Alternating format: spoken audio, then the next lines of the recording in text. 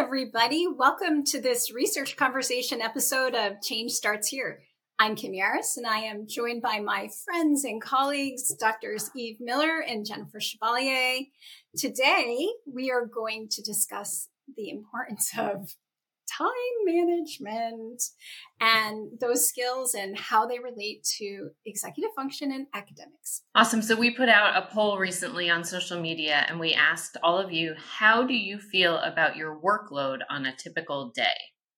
And the results showed that none of the respondents to our poll feel like they have their workload completely under control. In fact, 57% of you feel either completely overwhelmed or somewhat overwhelmed. And that strikes me as being high. But then I also read a blog put out by Timeular in 2023, and they reported a much larger sample size, but only 20% of adults feel like they have their workload under control on a daily basis, which means 80% of us do not feel like we have our workloads under control. Wow. Yeah. Well, that's why I said time management like that. Yeah. I think, when you said that about like it coming in high, I think about educators and people in education leading it, helping with it in various ways. And like, it is exactly what I would expect. In fact, I would expect it to be higher. And, during this time when there's quiet quitting, right? And across professions and within, teaching and education, there's unprecedented numbers of attrition.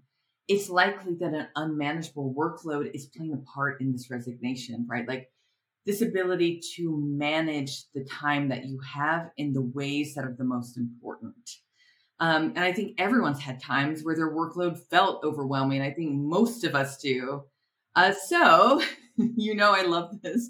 Let's get into our feeling words. Like, so what are some of those feelings that surface when you think about feeling overwhelmed at work? Because I think it's important to kind of make that connection between an emotion and this thing we're all experiencing.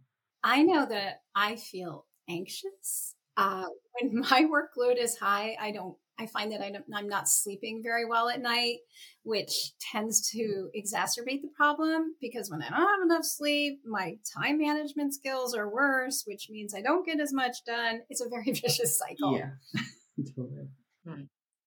I consider time management like a personal strength for me, but I definitely have times when my workload seems unmanageable. And so because it doesn't happen a lot to me, I always feel surprised by it and I get really stressed. And then I just start going through my time management strategies and trying to figure out how to alleviate the burden and the stress of it. So those strategies are exactly what we're hoping to harness here today. So to kick things off, let's start by defining time management. So when I think about it, I think about it as how long it's going to take to get something done, and then figuring out how much time we have without running out of it before the deadline hits. Yeah. And I think that's a great definition of it. Just kind of that kind of deadline centered focus on time management. What is it that you're working towards? Like there is a finite amount of it and we're working towards things within that finite time.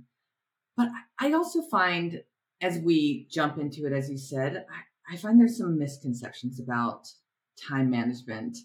And just like talking about the emotions of things, I love to talk about the misconceptions because I feel like those are the mindsets or the beliefs rather that get in the way. So I'd love to just talk through a couple that I think we can all relate to, two kind of myths that we commonly see. Does that sound okay? Sure. Great. Okay. So here's myth one. And, it's this idea that, we see this in a number of the skills that are related to executive function that we're talking about in this season of the podcast. And that is this idea that you're either born with it or you're not. So in this case, effective time management is something you either have or you don't. So is that a myth? What do y'all think? Well, I heard you say we were going to talk about some myths, and then you said this. But if I didn't have that background, like based on my own experience, I would have thought that time management is kind of more of a personality trait. Either you're born with it or not. I feel like I was born with this one. I missed some of the other traits that I wish I had. But this has just always come really easily to me. I can totally see where this one is a myth. I think immediately of my oldest son, who frankly, as a child was terrible at managing his time. He always missed his assignments. He never knew when there were tests. But however, as he has grown, he's quite successful now with managing his time. In fact, he even recently told me that he's been complimented at it at his new job. Awesome. That's fantastic. Congratulations. And I think that gets at why I believe it's a myth. And I know, Jennifer, you were playing along, and I do think that people certainly have different levels that they are born with. But underneath time management is a set of skills that are executive functions. And ultimately, as we know, and we've talked about in previous episodes, executive functioning is a learned set of behaviors and skills. So based on that, time management absolutely can be learned. There's a need for awareness and there's a need for building basic skills. I want to jump into, given the time, I want to jump into the second myth. And this is more in a category of myths around executive functioning. And I think I'll call it the hack, kind of this hack culture that we live in, right? Where we are always looking for, if you look up time management, you're bombarded with a lot of different hacks on how to do it. So time management and these hacks is kind of a short-term solution that falls apart when compared to the non-hack of building the skills.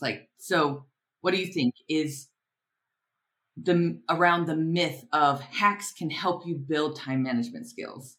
Yeah, well, so our lives certainly have no shortage of hacks, for sure. And I know what you're talking about when you refer to all of the self-help books, the apps, the shortcuts. I know for my own self, I have used things like that, but not been successful in using them. So I'm like, and then I feel bad. Why aren't these hacks working? When I think of time management hacks, I think of things like trying to maximize every spot of downtime I have. If I'm at a traffic light, can I quick read an email and respond? If I'm sitting in the dentist's office, can I read the first half of an article so that I don't have to read the whole thing later? I can just finish it later. So just trying to maximize all these little pieces of wasted time. I do that too. Do you? I absolutely do not do this. And I mean, I'm sitting here so is that how y'all keep up with your inbox? Because I have, when do people find time? Now I'm imagining Jennifer in the dentist's office, keying out a little message to me. So I don't know, Jennifer, maybe that's a great hack. I don't know. Maybe I'm believing this myth now. Some tasks are quick and you can squeeze them into moments like that.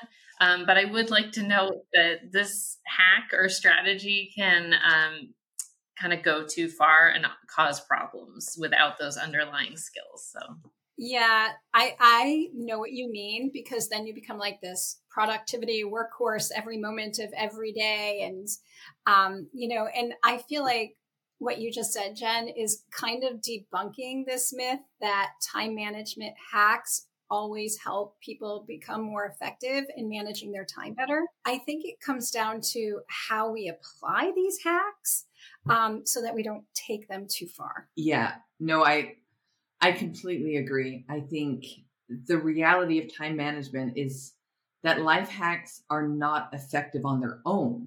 They can be effective if we have the skills that underlie them. So when we're looking for, I think you used the term a shortcut, right? when a self-help book is being used as a shortcut, or when a time management hack is being used as a shortcut, and we're ignoring the skills that underlie it, that's where I think it gets problematic. This is kind of a great segue into the discussion of executive function. So, Eve, you mentioned it before. This has kind of been the thread going through all of the episodes, the research conversation episodes of Change Starts Here.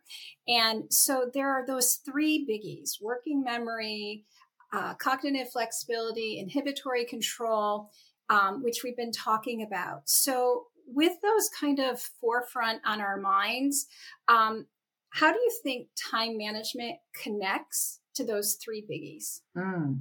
Well, I mean, I'm happy to jump in and take on one of them. I can take on like working memory. I believe when we think about time management through the lens of working memory, I think it's helpful to think about, so working memory, just quickly, that is that idea of we're holding information in our mind so that we can manipulate it, holding that phone number in our mind, holding the shopping list in our mind. The less time management we do by holding it in our minds, when we can outsource it to those tools, to hacks, so that it frees up some of that working memory, I think the less attention, like we can automate it more. So we don't want to bog down working memory by saying, okay, I need to leave here in 10 minutes. So I need to keep checking my phone. But I've definitely had those times when it's like, set an alarm, right? Or after I do this, I need to go do this. And then I need to do this. It's like, put it on your schedule, right? So holding all of that in mind, the more that we can help ourselves by using some of those tools and freeing up working memory, it allows us to be more effective in balancing different pieces of our schedule that already needs a working memory to help us plan and prioritize. Well, for someone who has some shortcomings with my short-term working memory, that's a really useful tip for me. I'm going to have to think about that a little bit, Eve. A second executive function that I just want to highlight here is cognitive flexibility. And that's really important with time management because things come up that are unexpected. And so we have to be able to adjust schedules or priorities. We might have a work-related project planned, and we've got, tasks broken out each day. So we hit the deadline, but then suddenly due to illness or a family situation, we have to take 2 days off from work. And suddenly the project's in jeopardy of not being completed on time. So just being able to regroup, reevaluate, reprioritize, and move things around is really important to be successful in time management. So this is making me think that time management really hits the three biggies in a big way, because it also makes me think about inhibitory control, which is that ability to control impulsive behaviors, avoid distractions, remain focused, which are all critical to time management. I know that I can think of many times when I've gotten distracted from whatever it is that I'm doing, and then I don't finish out what I set out to do. Does that happen to you too? Totally. Never. So weird. Tell me more. And if we think about the relevance of time management to academics, let's make that shift. We've covered executive function, and now we're thinking about how those all feed into the academic realm. Students' ability to plan and manage their time can deeply affect their capacity to complete assignments, have a sense of control over their workloads, and feel successful in school overall. Yeah, and in schools and education, it's very common that students get planners or agendas so that they can keep track of their upcoming assignments, their tests. But like that myth that we talked about earlier, these planners or agendas are just a time management tool. I mean, my son's lived at the bottom of his backpack.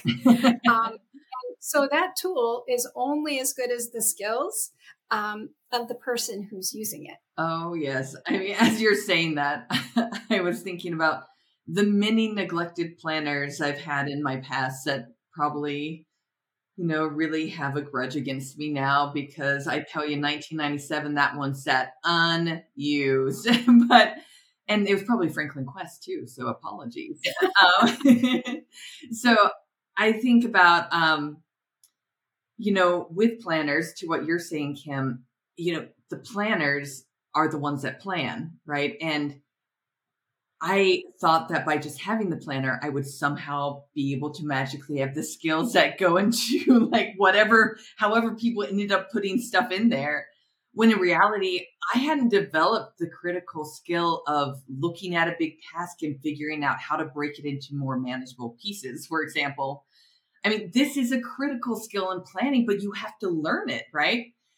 Also prioritizing. And I find, many students, myself included as a student, they don't naturally know how to do this well. And if you think about it, even determining how to take a big project and break it into smaller pieces, like I was just saying, right, that requires deliberate growth in our awareness of how much time certain tasks take, experience with prioritizing what is most important, in addition to all the other pieces like the right size of project to break down, how to do it right. Like, so there's modeling, there's experience that's needed in order to really get those complex pieces of time management. Eve, you're making me think that it's important for children and young adults to learn this, and on into adulthood, to keep refining our skills in this area, right? Because we can always improve. And as you were talking about taking like projects and just knowing how much different chunks take of your time, you made me think, here I am at Franklin Covey starting up a new department this year. And I'm pretty much guessing at how long certain projects will take, because I don't have a history with these types of projects and the type of work that I'm doing now in this department. And so I've, used my time management skills to develop some systems so I can start tracking how long things are actually taking, so I can be better at forecasting more accurately how long things will take to make sure I'm meeting deadlines. Oh, I'm like learning all sorts of things here today. I mean, and you are someone who's so good with time management. So that's very validating here. Like, even you're growing your awareness and you have these tools and tricks to do it. And I think it is a perfect segue into discussing how educators and families can help students to learn and practice time management skills. We've already started to touch on it. Jennifer, you just shared a way to teach older students and even younger, in some of those earlier stages of the awareness, how to understand time and to predict how long tasks will take in the future. And I think by having them track how much time they actually spend on different types of tasks, they can use the information to predict the amount of time needed for future tasks. This seems simple, but when is a student asked to do this or encouraged to do this? Even younger students grow in their perception of time, into middle and late elementary school. They're able to do that.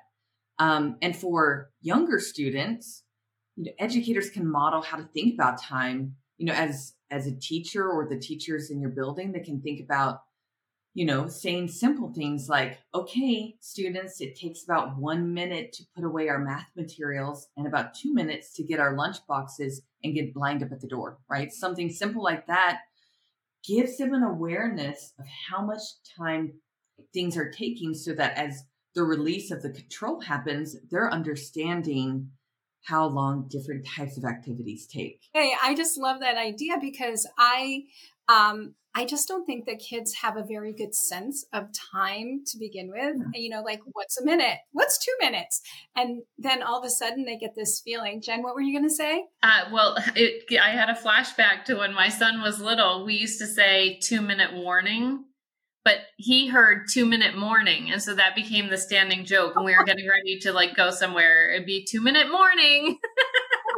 Because they don't really understand time. Depending on where he was going, it could have been different spellings of morning. I take it. So,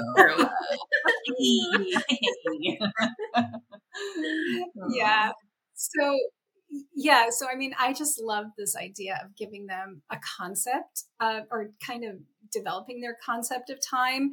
And something else that I think that we can help to develop is their ability to prioritize. I think that when we leave it up to kids, they would prioritize what they enjoy rather than focusing on what's important, right? But the goal, of course, instead is to help them to figure out how to get the most important things done and have time to enjoy themselves. So I think striking this balance helps them to feel productive and happy. They're happy at home, they're happy at school. And so the question, of course, is how do we do this? I guess lists. I live by lists. And if we have them list what they have to do and the things that they want to do, then they can kind of look at their lists and compare and be able to prioritize, and keep in mind that they have to, when it comes to prioritizing, they have to consider both of those. That's good. That's a great point.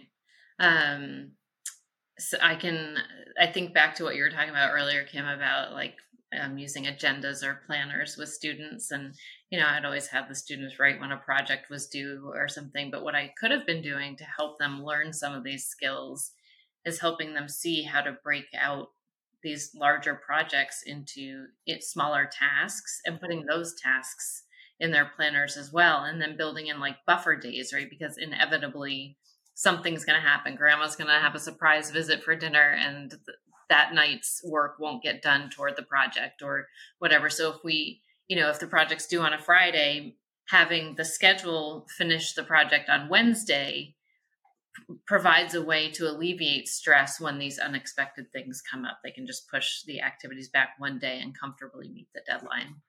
I mean, as you say this, that student who had that empty planner at the end of 1997, what you just shared there, that feels doable to me. I like what was shared here. Like, I truly feel like that would have helped me as a student. It's going to help me as an adult because I've heard all sorts of things that helps me to understand how y'all are so darn productive. So thanks for that.